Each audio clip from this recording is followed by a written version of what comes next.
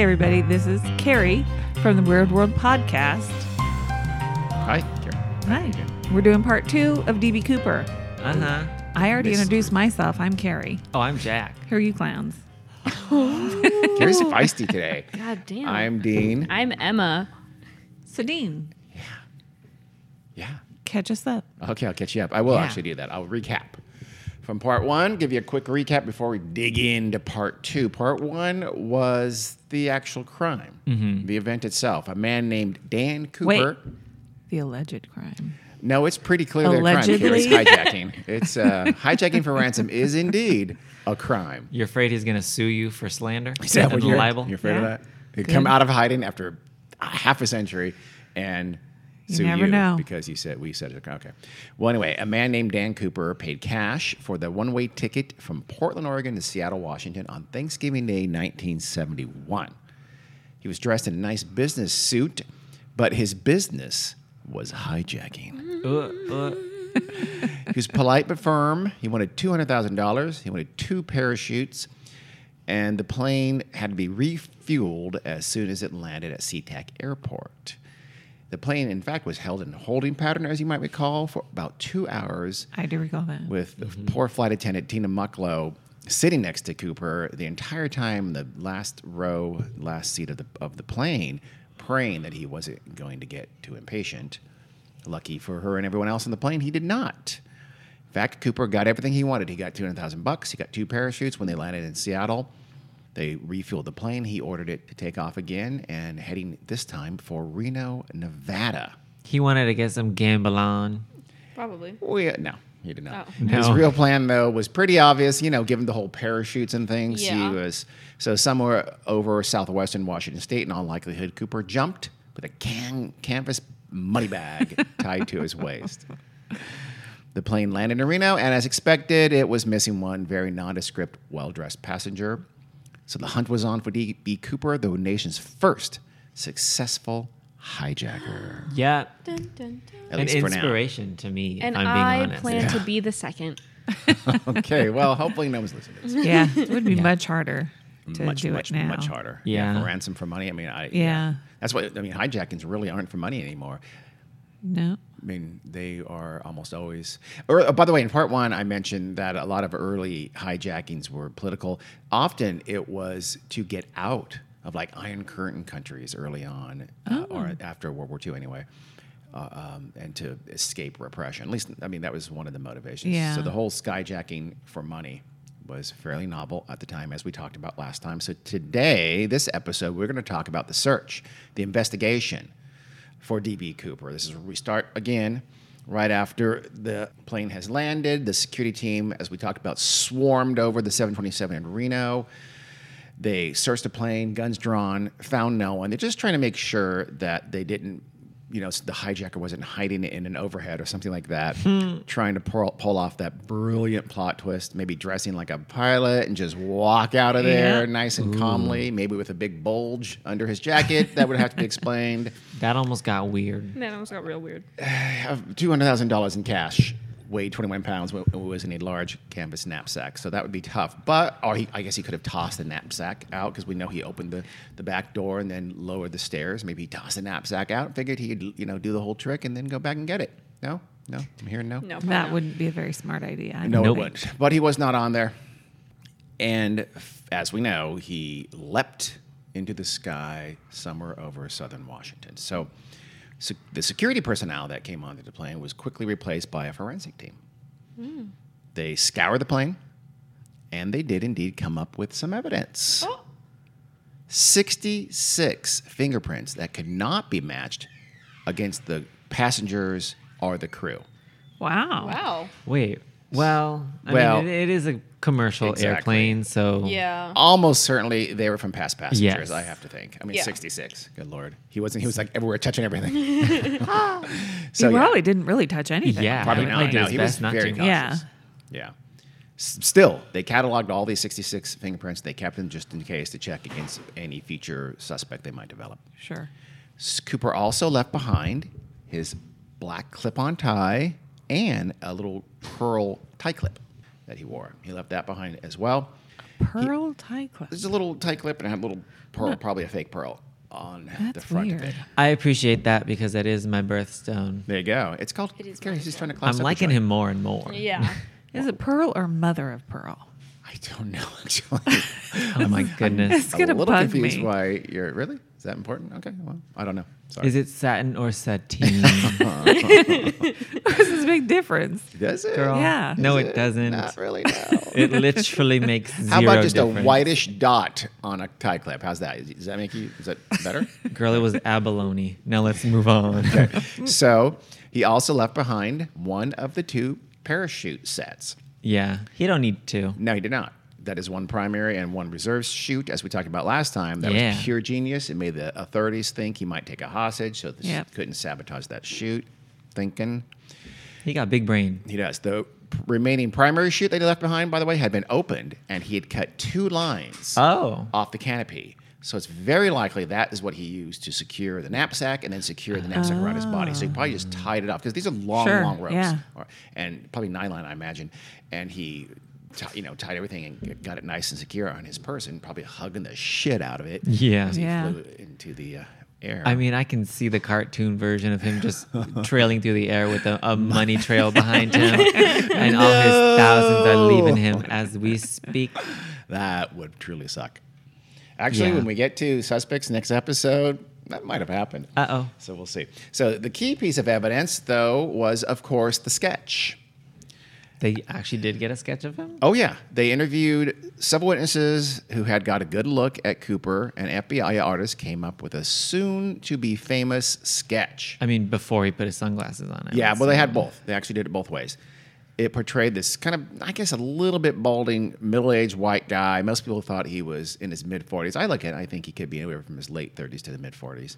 He's in a suit and tie, as we talked about. He had dark hair, I guess brown hair, but generally just these completely forgettable features. Even the FBI would describe him as, quote, nondescript. Yeah. Plain. Yeah, he was. Which, he again, read the description like, what? Honestly, no, he's like, bitch, hell yes. Ain't nobody gonna recognize me. no, he was very hard. I mean, he looked like a lot of white, almost middle-aged American males at the time. Yeah.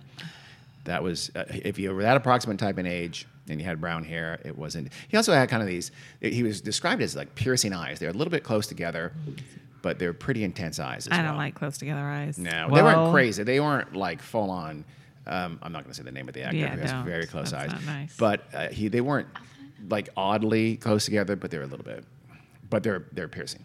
The FBI did a companion sketch with dark sunglasses on. So they had one with and one without sunglasses. Just like, have you seen this guy? He might be wearing sunglasses. And they sent both of those out into the world, hoping that someone saw that face as someone that they knew. As we'll talk about again in the next episode, that turned out to be way the hell too many people. Yeah. Well, yeah. Yeah. But again, we'll get to that with suspects, because if it was up to America, there were thousands of suspects. Or, no, I'm sorry, absolute 100%. For certain, my friend Tom is the hijacker. So, though we will talk far more about how, oh shit, what the fuck am I talking about? We're keeping that. No. Again, we'll talk about the suspects for DB Cooper next time, but I want to mention one suspect right now because he became very critical to the legend of DB Cooper. So the Portland police knew of a guy with a minor criminal record, and they thought he looked a little bit like the sketch. And some genius on the Portland police had this fantastic idea that, hey, maybe the hijacker was dumb enough to use his real name or something really close to his real name. So let's look into this guy I know who's a perp of a minor third-rate criminal. So the Portland police went and they spoke with DB Cooper, third-rate Portland perp. They quickly ruled him out, but in that mad initial rush where the media is just falling all over themselves to get any kind of information. It was immediately a big story. So the media is trying, this is like the next day or the next day after that. It's early on, right? And someone in apparently a local reporter named James Long knew about the Portland police were looking into this DB Cooper guy. He apparently mixed that up with what the airline had said from the beginning. He called himself Dan Cooper and bought that ticket under the name Dan Cooper. And so James Long called him DB Cooper. That was picked up by the wire services, either the UPI or the AP. No one's quite sure. Right away, Dan Cooper became DB Cooper almost immediately because at this time, every newspaper in the country used the wire services. It was super Right, common. yeah. By the way, I found the initial story in the New York Times, and they called him DB Cooper. So it happened very, wow. very quickly. Damn. So almost immediately, Dan Cooper, we should all know him as Dan Cooper, but no one does. We all know him as DB Cooper Yeah. because of this Probably. mistake.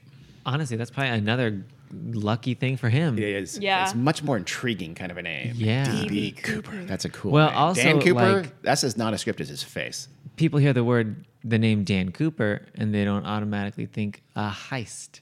Yeah. You know? Probably true. And DB so- Cooper, watch this guy. He Yeah. can kind of blend might in a have little a bit more bomb.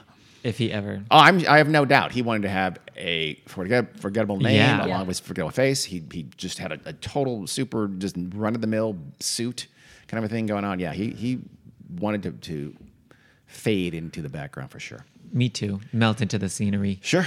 I want to be front and center. Yes, she does. No. The FBI and local authorities had to wait for the next day and wait for the weather to clear a little bit before they could really get on with the hunt for DB Cooper.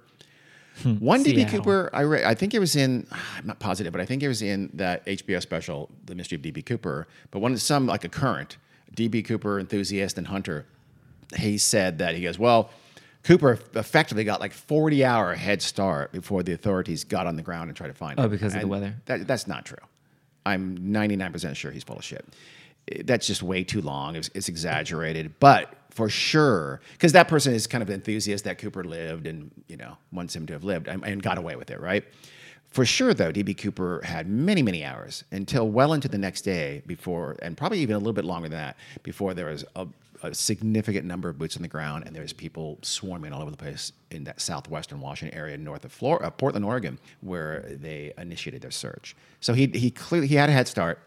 He did it at the right time. Remember, he jumped at about 8:15, 8:20, something like that p.m. He would have had at minimum 12 hours, probably 18 or 20 before a significant number of people were out looking around that area. Do you think they searched Longview, Washington? I bet they did. Oh my God. They certainly, that's in the area, and Yeah. I'm sure they searched near there for sure. Too bad I can't ask any of my relatives if they remember it, Why can't you? Why? because they're dead. Wow, Carrie, way to bring us all down. You said that like you killed them. yeah, Because you they're did. dead. Because they're dead. they're dead. now. You know, Grandma Polly. And Okay, wait. Hold up. Let's start naming your relatives. Yeah. That's weird. So you're gonna name all of her dead relatives. That's kind of weird, Carrie. Which brings up the obvious question: what was Cooper's plan exactly at this point? Right? do you mean? You're gonna Oh, like jump after? into at night, dark, cold, rainy. You're gonna jump into the wilderness with a bunch of money. So, I'm sure he had some sort of survival training. well, let's think about it. He probably did, actually. Yeah. Or there's a good chance he did. At best, though, okay, say he survives the jump, right? He Had a probably parachute. he'd quickly bury the parachute. Yes. Because that's the most. It's big. It's colorful. Yeah. You want to get that out of sight for sure. Let's say he does have the money, or at least most of it. We'll find out a little bit later. He does not have all of it. Ooh. And then what do you do though? It's like I said, it's dark, it's cold, it's raining lightly. I want to first of all just say he absolutely could survive. You hear a lot of people saying, "Oh, he couldn't have lived." Well, Yeah. of course he could. Why The not? high was only 51. That I checked Portland, Oregon. This is not that far from Portland. So I checked Portland, Oregon, in that day, and the high was 51. The low though was 45. Oh, You could survive 45. yeah. Yeah. A lot of I folks, could. because you hear that a lot. You can't survive the cold, and he wouldn't have survived the jump. But he'd only be in the air a few minutes. I know. I'm Yeah. sure it's much colder at 10,000 feet, and then 9, and then 8, and then 7. But you're doing that for not very long at all. Yeah. Yeah. Not long enough to die of hypothermia. And he had a nice sports coat. Yeah. So yes, he'd be cold, but he could survive. That just annoys me when they say, "Oh, I know Yeah. he's dead." No chance whatsoever. That's just nonsense. So Cooper also clearly knew where he was going to jump. He had to have. Right. As mentioned last time, that area around the north of Portland there, that's really the only sizable kind of flattish area in the region. It's very mountainous, very hilly, very forested. That area, though, north of Portland, near, I guess that'd be what, east of Longview, Washington, is there's a big wide swath of land that is farming and things like that you could safely land. Weed. Wheat, He found a weed farm. He probably a did. lot of hops too, hops and weed. Maybe I don't know. Sounds like a fun state. Yeah. So that's the safest place to jump. There's no doubt in my mind that he knew all along that's where he was going to jump. Yeah. Yeah. He planned almost Every everything as we single know. minute. He was never going to Reno or Yeah. remember because I go to Mexico. He just wanted to make them fly south Yeah. over this part of southwestern Washington State. And okay, then Reno, sure. And if he's really good, he had stashed some survival gear or something somewhere. There you lose me because I don't think so. so what's the plan after that? Many think that Cooper must have had help. Yeah. Yeah. So maybe. But how precise could that Yeah. sort of plan be? It couldn't be. Like No. survival gear, no way. You can go this 20 or 30 or something mile radius and have a good guess, but Yeah, absolutely too hard. needle in a haystack to do Yeah. survival gear. But that same thing goes with like you couldn't rely too much on a co-conspirator, if at all, because they're it's not like you're going to walk out of the woods and have that person waiting for you. Right. How would they? That's impossible. Yeah. Yeah. How would they find no cell Yeah. phones in those days? But could there have been a plan along the lines of, okay, you go in Portland, you wait, or somewhere nearby, whatever, Yeah. Longview, Arroyo, Washington, whatever. Somewhere in the area, you go there, you have your rugged vehicle, just in case you have to go off-roading a little bit. You have blankets, and you have a hot coffee in a Yeah. thermos, because I'm going to be cold as hell. And then I am going to find my way to town X. You come get me. Yeah. Or I will make my way to any payphone or any kind of communication whatsoever in any nearest town. When I'll walk out, I'll figure out where I am, I'll find a highway, I'll get to a town, maybe even a farmhouse, and I will communicate. I'll get to a phone, and I'll call you, and then I'll hide somewhere. I'll tell you when I'm going to hide, and you come get me. So that seems work, pretty yeah. reasonable. That would be absolutely be possible, I think so. but there's Yeah, no. I agree. But some because you hear sometimes like some kind of prescribed landing spot or something like that. That would be too no hard. way. He I don't- would- Way Yeah. too hard. Because And also- you don't know what the airline's going to do. Exactly. I was going to say, you talked about last time how he and the pilots had to discuss I know. Yeah. alternate Yeah. routes. So And they it's decided not on like- Vector 23. Unless Yeah. he's a master manipulator and Yeah. this whole time planned to like make them think they had the option, but really he's like, Yeah. I know Well, what you're going to pick. I'll I don't say think this: so. he made Yeah. sure they were going to fly south and head over Yes. southwestern Washington he for wants to sure, go. which is the way he wanted to go, and that route to Reno did so. It could have been L.A. or something like Yeah. that. I imagine. Yeah. So as once the person said, "Oh, how about Reno through this vector?" and he knew that vector went over the spot, he said, He "Sure, said, baby, Yeah. yes, please. that's where I'm landing." I think he's smart. I think he is too. Yeah. So. Well, and clearly he pre-planned everything. Yeah. So he had a plan. Yeah, I mean, he could I have would just hunkered think. down, right? Wait for first light, and then get out there, find a road, and follow that road to whatever town. And even then, assuming he had no help, though, could he have made his way somewhere? I mean, could he have, like, I don't know, pre-placed a vehicle? He would have had to. How do you get to it? He would have had to hitchhike or something like that, Yeah, or be a master navigator. or Yeah. or be willing to walk many miles. And no, you're right. Be a good navigator. But if he knew the roads well, and he knew once he got on little Yeah. state route 15 or whatever, he knew, okay, well, I know where that goes. Yeah. I parked my car. Oh, like 8 miles. I can walk 8 miles, and you walk off the road to not be spotted. Again, though, and he's doing this probably at dawn. Yeah. So no one's looking for him yet. The story didn't really become widely known until the next day, and again, a lot of boots on the ground weren't until later that day. So, and he also could have hitchhiked because he wasn't notorious quite yet, Right. Just some local farmer or something like that. If he did that though, then that person who picked him up took that story to the grave. Yeah. Right. with And him. why would they? Why would Well- they? I'd be well, I maybe helped a maybe felon, but he- you didn't know, and Or- you could Or be. maybe he gave Paid money. him. Yeah. maybe. Or he's just some random rural farmer Yeah. who That knows doesn't pay nothing. attention, Who yeah. doesn't? Yeah. He's like, I farm my weed and I do nothing. That sounds And he like a didn't weed say, farmer. "Hey, I'm Dan Cooper." He said, "Hey." No, John. but unless he The disguised description. himself something like that, I was gonna everybody say. saw that sketch. Exactly. And he's wearing a suit. Well, Yeah. he could have did. Well, no, he'd want to wear the coat because it'd be cold. Yeah, and He turned it did inside out. I was gonna say he turned it inside out. He ditched the tie. He Yeah. whatever He already the ditched the fuck. tie in the He plane. gets the Well, you know sunglasses. what No, I I mean. mean, yeah, no. We're for sure. in some fashion, he could have got out. Given the level of planning seen Yeah. in almost every part of his whole escapade, it seems likely that he would have thought of some method for getting out of Southwest Washington Yeah. pretty quickly. And you said his duffel bag that he Yeah. brought with him, was that just the bomb? No, the knapsack was where they put the money. No, he had an attaché a briefcase. He had a Yes, briefcase. the He put the attaché bomb. case. Hey, did he Yeah. take that with him? He did. He I was must have- gonna say, he yeah. almost certainly tossed it. Yeah. Now, so wondering whether it if was he real had- dynamite or not, we'll never know. Yeah. I'm wondering if he had supplies somewhere stashed on his person You know, in readiness. Yeah. he could have had a couple Small of supplies. granola bars if they Stuff were like a that. thing in 1971. Yeah. I have no idea. Water but not purification tablets. much. Maybe stuff like that. tablets, maybe Yeah. something like that. Yeah, it's possible. But he had Tina Mucklow would have noticed anything knife. Yeah. heavy or bulgy Yeah. under his jacket for sure. Yeah. Yeah. But still, he planned everything so well. I'm positive he planned how to get out. Yeah, me too. Whether it was whether it was somebody helping Yeah. him or it was a pre-planted vehicle or something like that, and he just had to figure out how to get there. You know, again, he knew even if it's 15, 20 miles. Yeah. you can walk 15, 20 miles Yeah. in that first day if he Did knows what he's doing. Did he eat on the plane? He had 2 bourbon and sodas. And I don't know ate that cigarettes. No, he didn't. I don't think he did. No. Yeah, he was just smoking and drinking. Yeah, he probably should have. He probably should have. Carrie's worried about him now. God, I hope He was he's too okay. nervous. I But I hope just he's think okay. we know he was methodical, resourcul, and smart. I think he got out of there. If I he think he survived the did. jump, Hell yeah. he got out of there. Yeah. He knows you can eat the inner bark of pine trees. I don't know if you even have to do that. Or even have to be. You don't have to be Yeah. a woodsman to have survived that and to got out. Again, you just have to Yeah. get from wherever Yeah. you landed to a Yeah. road.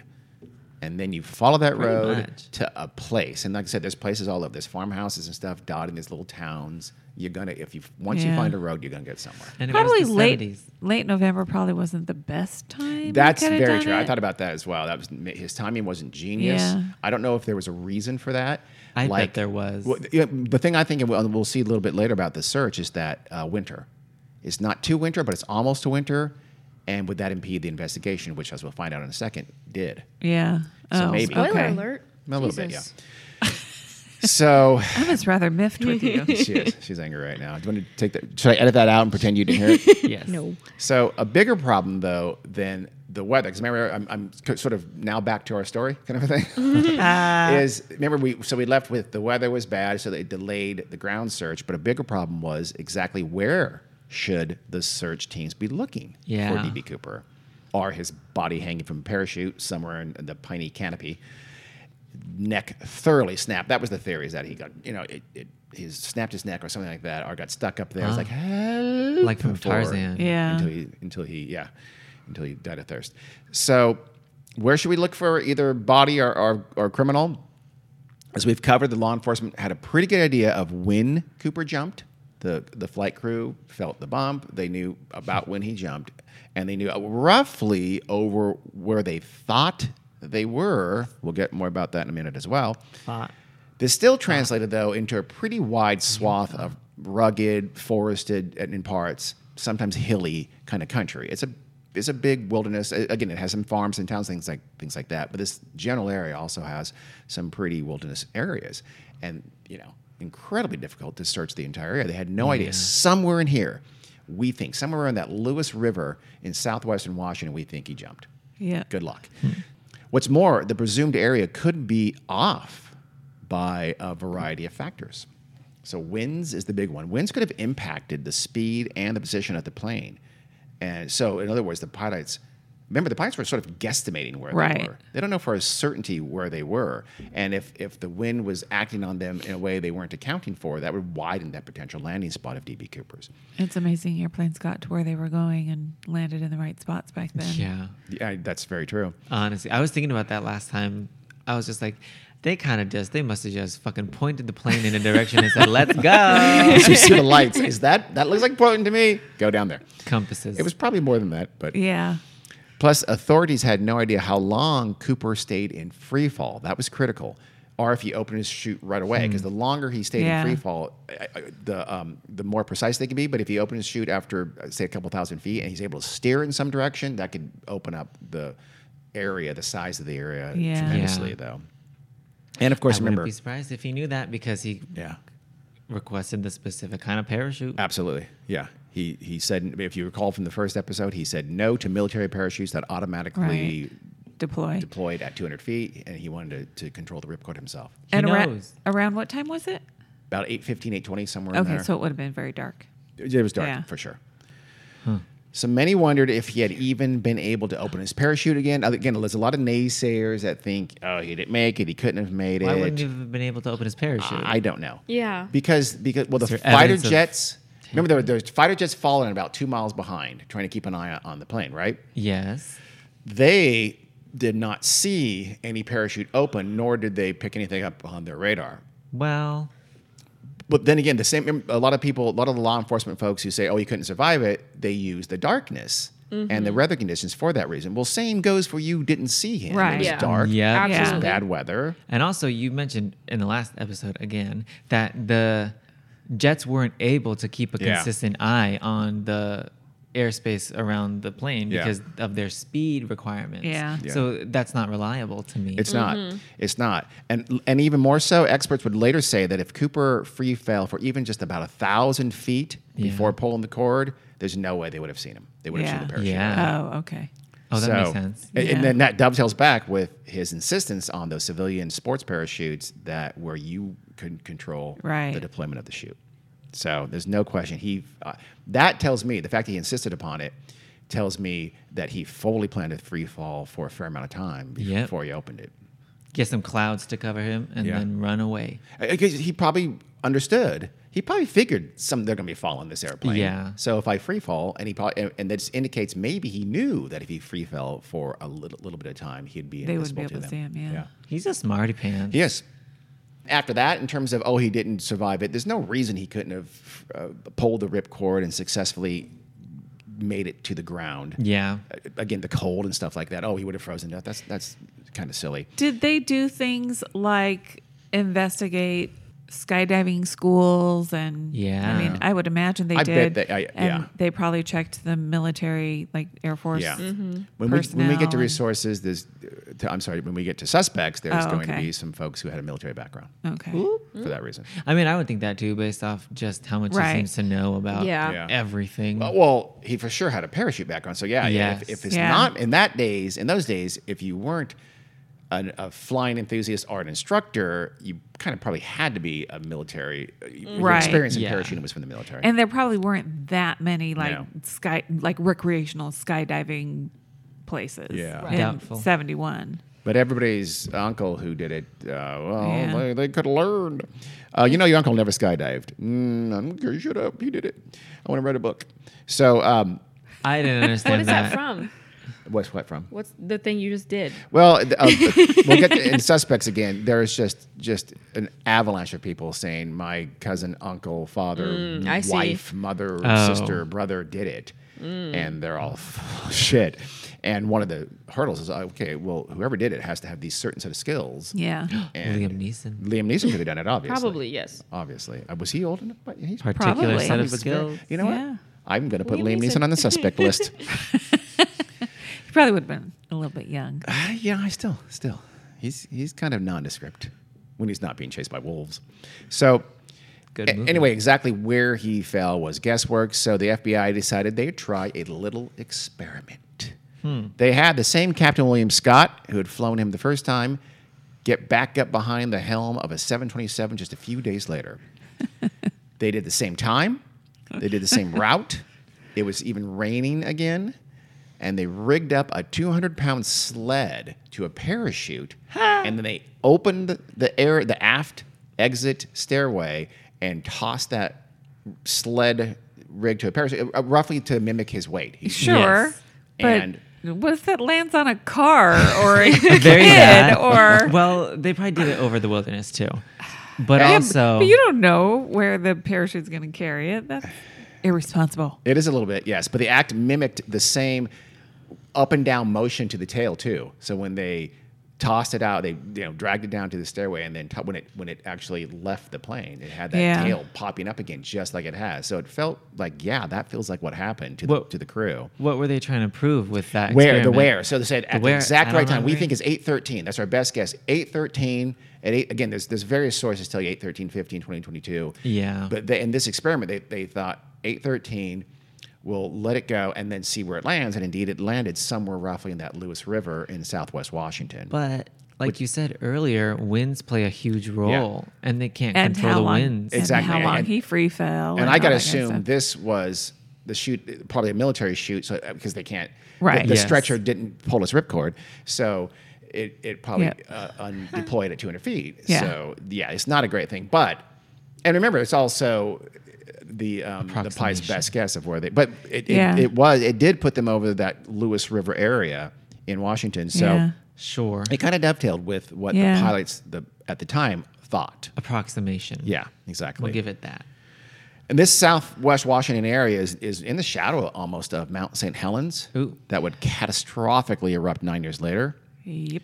And so it became the focus of the search, this area. Oh my God, he even knew that. So it would destroy all of the evidence. He's a genius 9 years later. This was near near the Lewis River area. There's also a thing called Lake Merwin, which was a reservoir formed by a dam on the Lewis River. The town of Ariel, Washington, was situated along Highway 503 in the heart of the search area, which is only about 40 miles from Portland, Oregon. So it's not like it's, crazy middle Yeah. of nowhere kind of Okay, place. I'm assuming they sent teams of investigators out and Searching. questioned people in the vicinity. I'll get that in a minute. Okay. Yep. So despite this rough triangulation of factors pointing toward this kind of safer, flatter area north of Portland as a landing site, there's still, again, as I mentioned, there was no sense of exactly within it where they could search. So they were extremely thorough.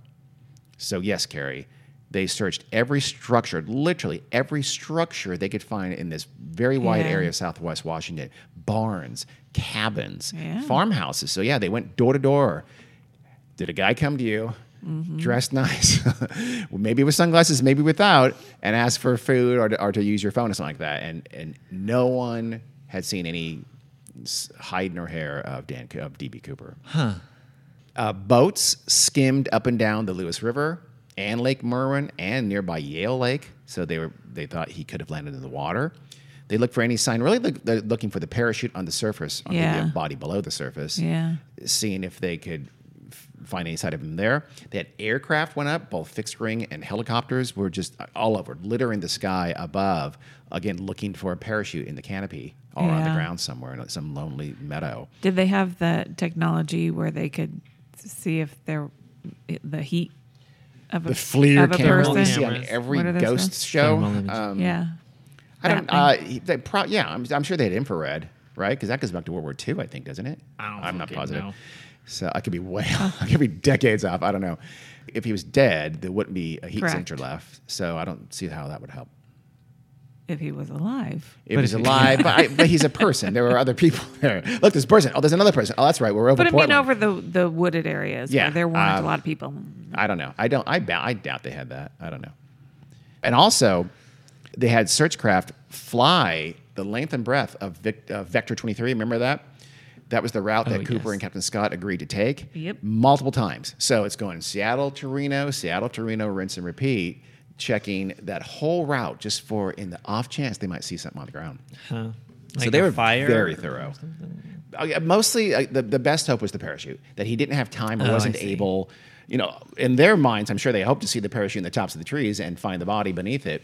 Or maybe if he had survived, maybe the parachute got tangled in something. Yeah. He wasn't able to hide it, they were hoped for, and at least they'd have a sign of where he landed. But nada. Occasionally, the searchers would spot something that looked like a parachute. But invariably, it turned out to be like a piece of plastic junk or just some kind of colorful trash. A So crop circle. yeah, they'd see from the air, have somebody go there and go, yeah, that's just a big old plastic, A tarp. yeah, seriously, something like that. And oh well, sorry. They're able to clean up a bit of litter though from the area, so that's nice. Yeah, That's a that's plus. cute. For 3 weeks, local, federal, state searchers scoured southwest Washington, and then what happened? Winter set in, and it's the weather turned. It started to snow in places. So basically, authorities had to call off the search. Most of the search efforts were called off after about 3 weeks. Damn. Damn. It's not a very long time to search. No. Well, so it is possible, maybe, as Carrie mentioned earlier. Yeah, that's true. It's not impossible. He was thinking about that. If you do it in the middle of Yeah. summer, they can Yeah. search for you for months. But I don't know if that's true. I mean, possibly. Yeah. And then maybe the snow cover does hide anything. If you were able to semi-bury Yeah. that parachute, the snow makes it harder to find. I don't know. Rain wash away Yeah, some something like that. evidence. But the authorities were not done. They waited until spring, thawed the snow, and they got back at it again. Over 200 Army service personnel from Fort Lewis joined the ground search this time. The Air Force conducted more air searches themselves. National Guard units were called in, and civilians, lots of civilians, pitched in and just looked around for them. They kept it up from March and through much of April in 1972. Wow. Even they again searched the water. A marine salvage firm called Electronic Explorations Company. They sent a submarine, their search submarine, In a river? 200 feet into Lake Merwin. Oh, like, 61 meters, by the way. So that's a pretty deep lake, isn't it? Yeah. They came up empty. oops. In fact, as we now know, all of these searches they spanned from just after Thanksgiving 1971 until around Easter 1972. It produced no sign whatsoever Yeah. of D.B. Cooper, his remains, or anything associated with him. Whoa.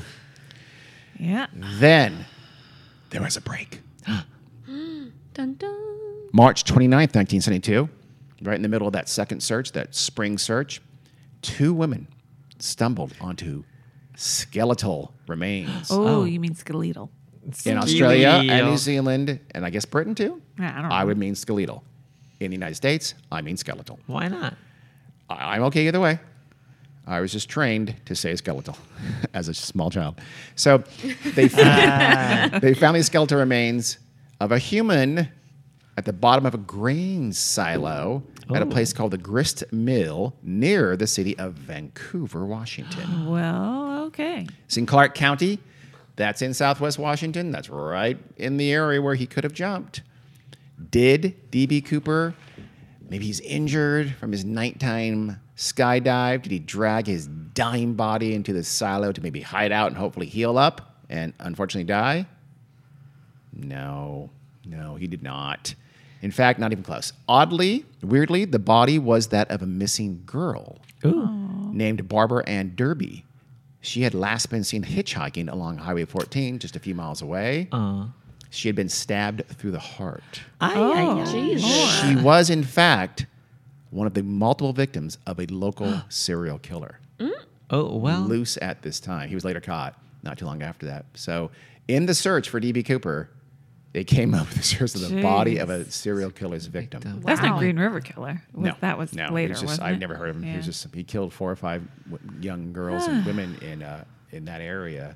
No, it's in- Serial Killer Central. PNW, baby. Honestly, God, from Northern California on up, SoCal. that's Yeah. where all the serial killers Yeah. hang out. Yeah. The whole So, West Coast, let's be real. It's the West Coast. Serial killing is kind of a West Coast thing. It's too expensive to live here, so they just start killing. Oh, Is that hey. the way it works? Uh, God, yeah. rent is so crazy. Stab, stab, stab. Okay. Is that a meme? No. That's weird. You know what I mean is. I do, kind of. Make it a meme and then turn it into an NFT. Now you're just fuck throwing out is fake an acronyms at this NFT? point. No, we like the environment. I know. What's happening? We're What's an not going to NFT? get into it. Okay. It's Fungible, fungi. non-fungible Fungi. tokens. No mushrooms. Where have you guys been? Yeah, you guys are stupid. On For TikTok. millennials. It sucks. I'm not a millennial. I'm a Gen Z. It's very Whatever. crypto bitches. Anyway. well. But you know the Charlie bit my finger.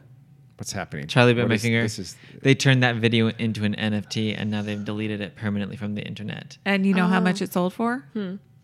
What, I like don't fucking know. $700,000? Oh, fun. I feel like this podcast has been hijacked Yeah. by this weird ass Yes. discussion. Thank you. Yeah. Reel So- it in. Months turned into years, and years turned into more years, I guess. Decades. Into decades. Decades, There you sure.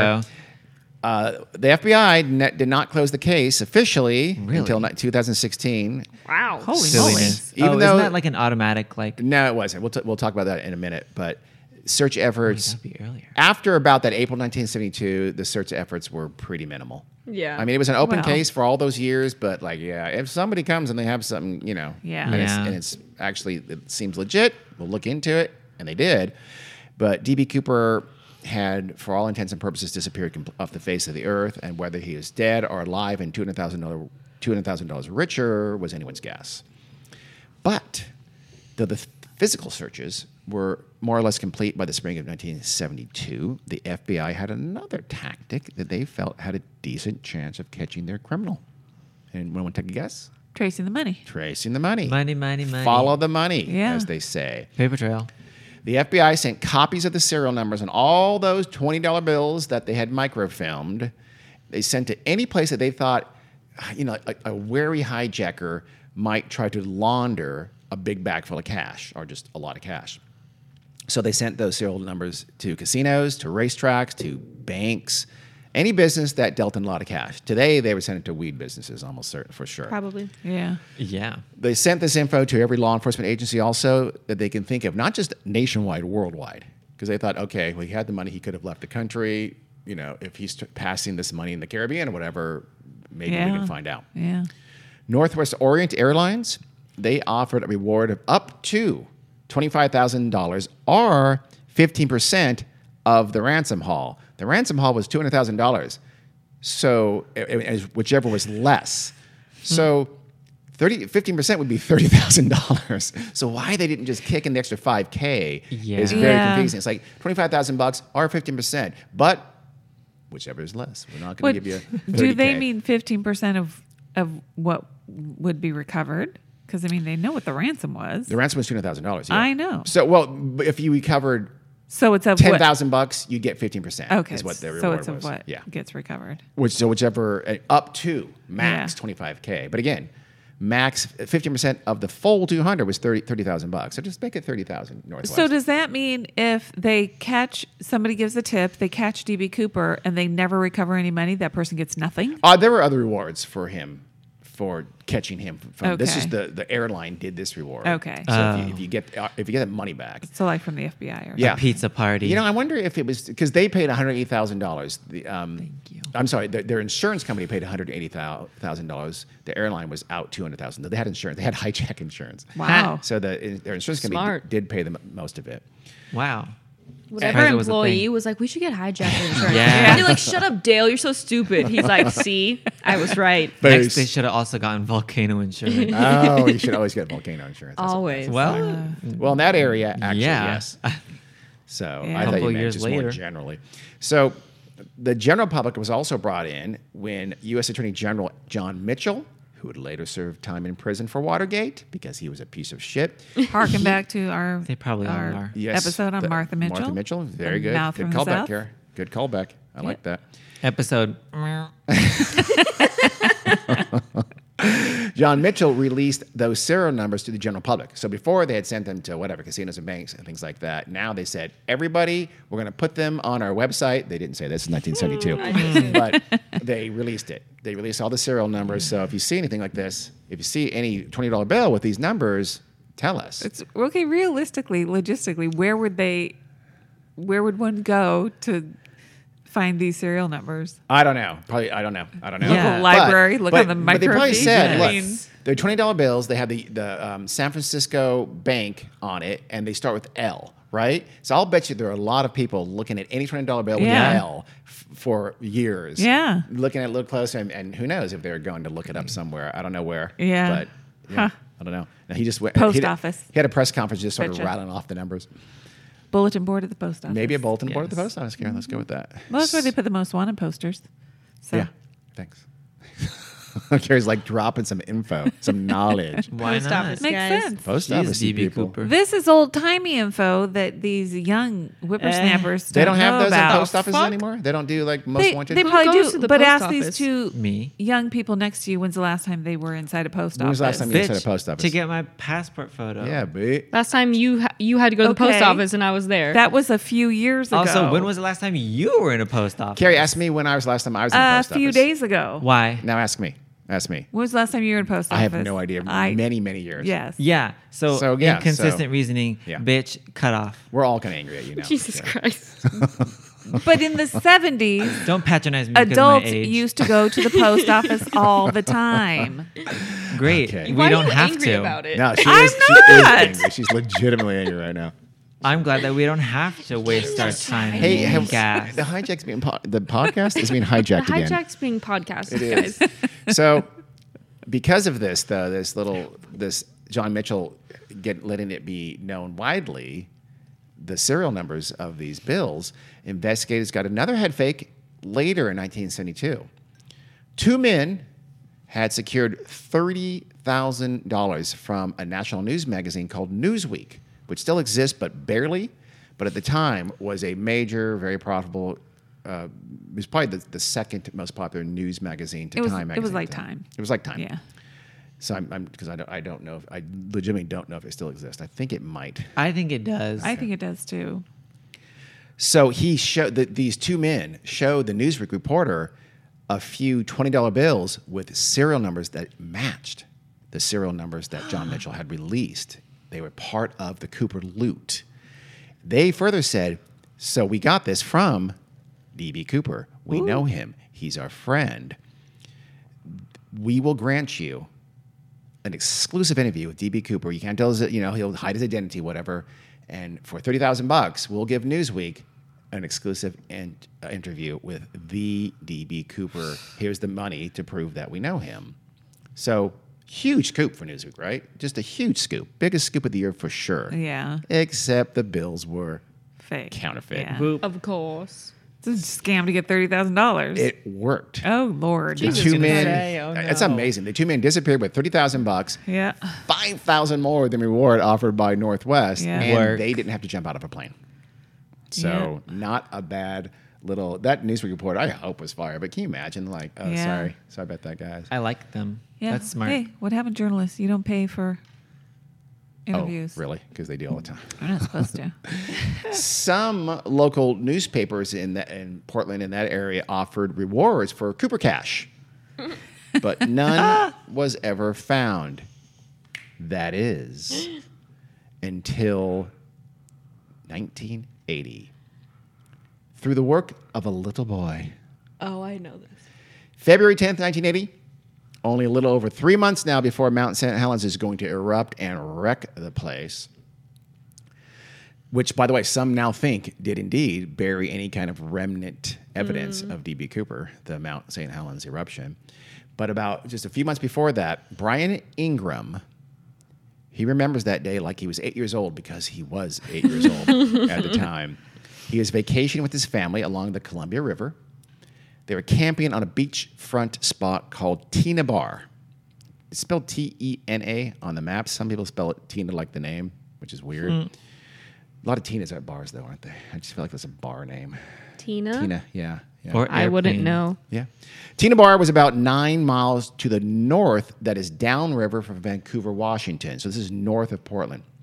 Brian was raking the sand because he's going to help his family build a campfire that night because they're going to roast marshmallows and have s'mores, I assume. That's so fun. It is fun. Yum, yum.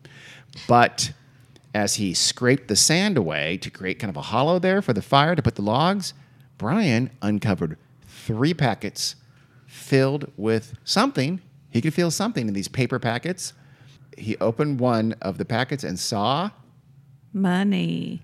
cash. Cold, hard. Lots of it. I would enjoy that. Old That would be and so beaten and soggy, but each held a thick wad of $20 bills. Dollar bills, y'all.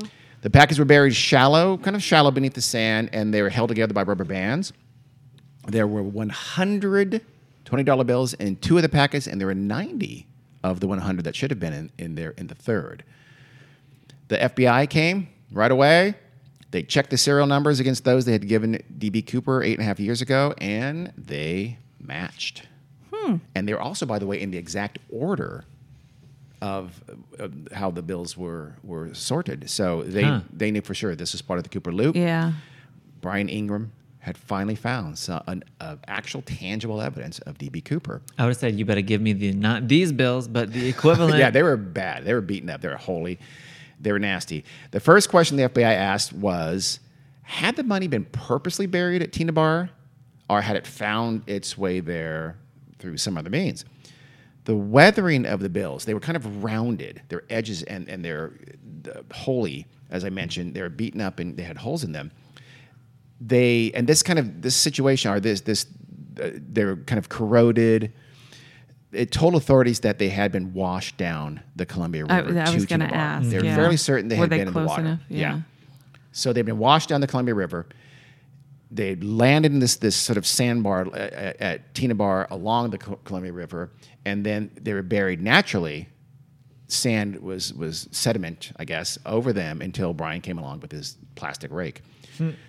This was very telling, by the way. So first, a little digression. There may be a good reason that the law never found E.B. Cooper or his remains back in 1971 until Brian Ingram found some evidence in 1980, because they were looking in the wrong place. Captain Scott had been flying the plane manually. That's because they were flying at 10,000 feet and they had all the landing gear down at Sedley. So he had to fly the plane manually. He couldn't put it on autopilot, right? And also to keep that speed and altitude. He would later come to believe that he had flown further east of Vector 23 than he had first calculated. A Continental Airlines pilot named Tom Bohan would also agree. He said Tom Bohan had been flying the jet that took off and followed Flight 305 4 minutes. He was just 4 minutes behind D.B. Cooper's jet when it was going from Seattle to Reno on the second flight, which is weird to me. I would think they'd close that airport the rest of the night. Yeah. Certainly not 4 minutes. You know what? Business as usual. We got to get people to where they're going.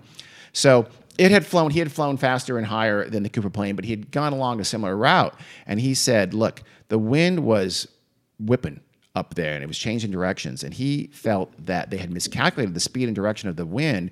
And so they had miscalculated exactly where he had probably jumped and where it would have been at 8:13 p.m. He estimated that it was over the Washougal River, which is east of Portland. So it's upriver from where the landing zone was.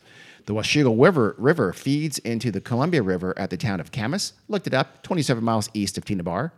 That is upriver from where the Washougal fed to Columbia. So does that make sense? So Yeah. if in the Washougal, that water could have gone in the Washougal and flown down, could have drifted by the river to Tina Bar, 27 miles down river. The money could absolutely have reached the location of where Brian found it if D.B. Cooper had lost it over the Washougal River. The Lewis River, conversely, is north of Columbia. North of the Tina Bar area. Yeah. The Columbia, it goes kind of east-west for a long time, but then at Portland or so, it veers sharply northward. So it goes northward for a long time. And that's where you find the Lewis River feeds into it. So where the Lewis River, if anything had fallen into the Lewis River where they searched and gone into the Columbia, it'd be already well past Tina Bar. So it's impossible for that money to have got there if he had landed or if it had been lost somehow over where their main search area was. So that makes sense? Because I think it's pretty critical. It's just if we trust that money with D.B. Cooper's, and we know it was, he could not have jumped where they thought he jumped. People also ask how the packets have stayed together and be buried with one another. That seemed weird to a lot of people. People wondered what happened to those 10 bills in the third packet. Well, that's what I was going to say. Maybe that's not how they got there. Well, hold on. They also wondered why the rubber band hadn't completely disintegrated by then, if it had been buried all those 9 years. So these factors indicated to somebody that the loot had been buried at Tina Bar later than 1971 when he went onto the ground. In fact, in 1974, there had been extensive dredging operations in that Tina Bar area. So, and somebody did some analysis with the layers, and they showed pretty conclusively that it would have had to have been deposited there after 1974. So it's like, oh, okay, so someone buried it there intentionally later on. Yeah. But why would Cooper bury part of his loot in this place? It was a vacation spot. Yeah. It wasn't in the middle of nowhere. Why would he do that? Could be something even weirder than that. Maybe he didn't. Maybe somebody else found it someplace else. Same was question, though. So scared. somebody finds a little bit of loot and they bury it at Tina Bar? I don't know. Yeah. Some people even surmised, some people thought it was animals. Like the raccoon was like burying its nest egg or something like that. Stupid. There have been lots of things like that. They all have the same problem. There's no motivation. It makes no sense to bury a little bit of the loot. Well, in person, this place. like if somebody found, that's all they found, Yeah. right? Yeah. And But they, then why bury it? Why would you ever bury it? because they knew they couldn't use it. Why not? Well, Or turn it in and get a Because people- reward. yeah, Why would you that's bury true. it? That makes no sense. Yeah, I don't know. I don't. I think the burying thing makes no sense. Here's the most likely answer: is that the money did find its way downriver, but it was dislodged. So, in other words, if it's upriver in the Washougal, and it's there in branches or whatever it would just have to be there for 3 years, and then it gets dislodged sometime after 1974, after those dredging operations, and then it makes its way down the river and is buried. So it could have been buried right after in 1975 or 6 or whatever. Sure. So anyway, that's my best guess on how that money made its way to Tina Bar. But it doesn't tell us that much more. By the way, many private enthusiasts have searched all over the Washougal River, thinking, okay, now let's look at the second place. No one's found anything. Yeah. Then again, it hasn't been nearly the extensive search as it was. So side note, yes, Jack, Brian and his family eventually did get half the money they found. Wow. No, I'd say 6 more years with la- interest. 6 years later. 6 years later, Oh, they got God. half. The Fuck other the half police. went to the insurance company that paid out most of the Yeah. ransom. No. Oh Yeah, my that's- God, that's- that's some bullshit. That's evil. That does seem like bullshit. Brian Ingram, though, had a last laugh. In 2008, he took 15 of those bills that he was given back, but apparently they gave him back the actual money. Oh, wow. Half of the money, and he kept that money. That was nice. So he took 15 of those weathered bills, and he sold them Yeah. auctioned them off for $37,000. So good for you, Brian. Christ. He should have held out. He could have gotten a lot more than that, I'll bet you.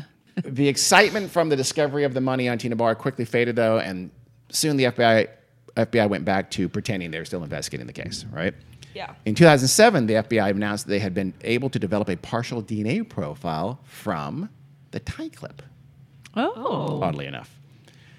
They couldn't be sure, though, that it really was Cooper's DNA. Who knows? It had been handled for decades by that time. Yeah, that's Yeah. true. The cigarette butts would have been so much better for DNA, but, oh, that's right. The FBI lost them. Yeah. Let's not make them feel any worse than Maybe they they'll do. find them. The What? cigarette butts? Yeah. I suppose that's possible. They They're in could some be. box somewhere. Yeah. They're in boxes of evidence. Yeah. Federal So, too, yeah. FBI. I mean, God, there's warehouses of Yeah. evidence. So sure, they could have just got misplaced. So, Yeah, maybe they're in Warehouse 13. oh, you know, I had not about that, but yes. In 2016, the FBI finally stopped pretending to still be investigating the case officially. On July 13th, the head of the Seattle FBI office, quote, redirected resources from the case that they called Norjack. Its code name had always been Norjack, the Norjack case.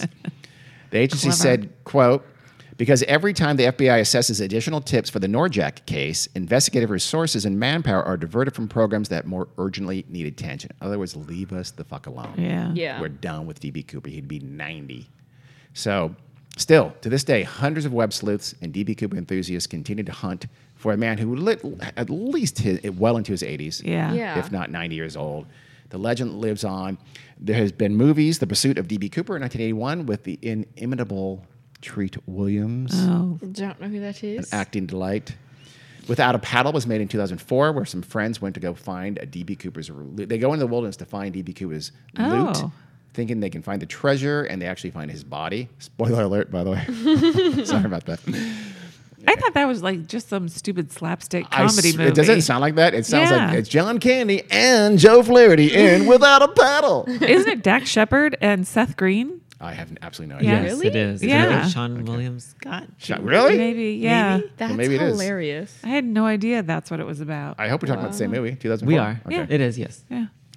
Ariel, Washington is in the heart of the search zone that the authorities originally thought Cooper jumped. That is the Lewis River area, not where he probably did in Washougal, whatever it is. The Ariel General Store and Tavern has a Cooper Mania archive, and the town holds a DB Cooper festival every year. Holy moly. Yeah. Go for the lookalike contest. They have a DB Cooper lookalike contest. Everybody, Everybody? just like so many, half the town enters because this guy. Probably. Well, go for that, but stay for the apple pie shaped like DB Cooper's face? Question mark? Maybe not. So we're going to put that on our list, by the way, after we go to Wheeling, West Virginia to find Mothman, and then we go to Montauk to find underground tunnels where little kids were tortured into astral projection. We'll go to Washington and do DB Cooper Mania. Sure. Next week, when we bring the final episode 3 of the DB Cooper mystery, we're going to tell you who did it. Actually, we're not because we don't know, but we will examine the best suspects and let you decide. Sound good? It was Ted Cruz. Probably was. Carrie, What? tell them things. Thank you. Weird World Podcast at gmail.com and on Facebook and Instagram and Patreon and Weird World Pod on Twitter. All right, until then, see you. See you next week. Bye. Toots.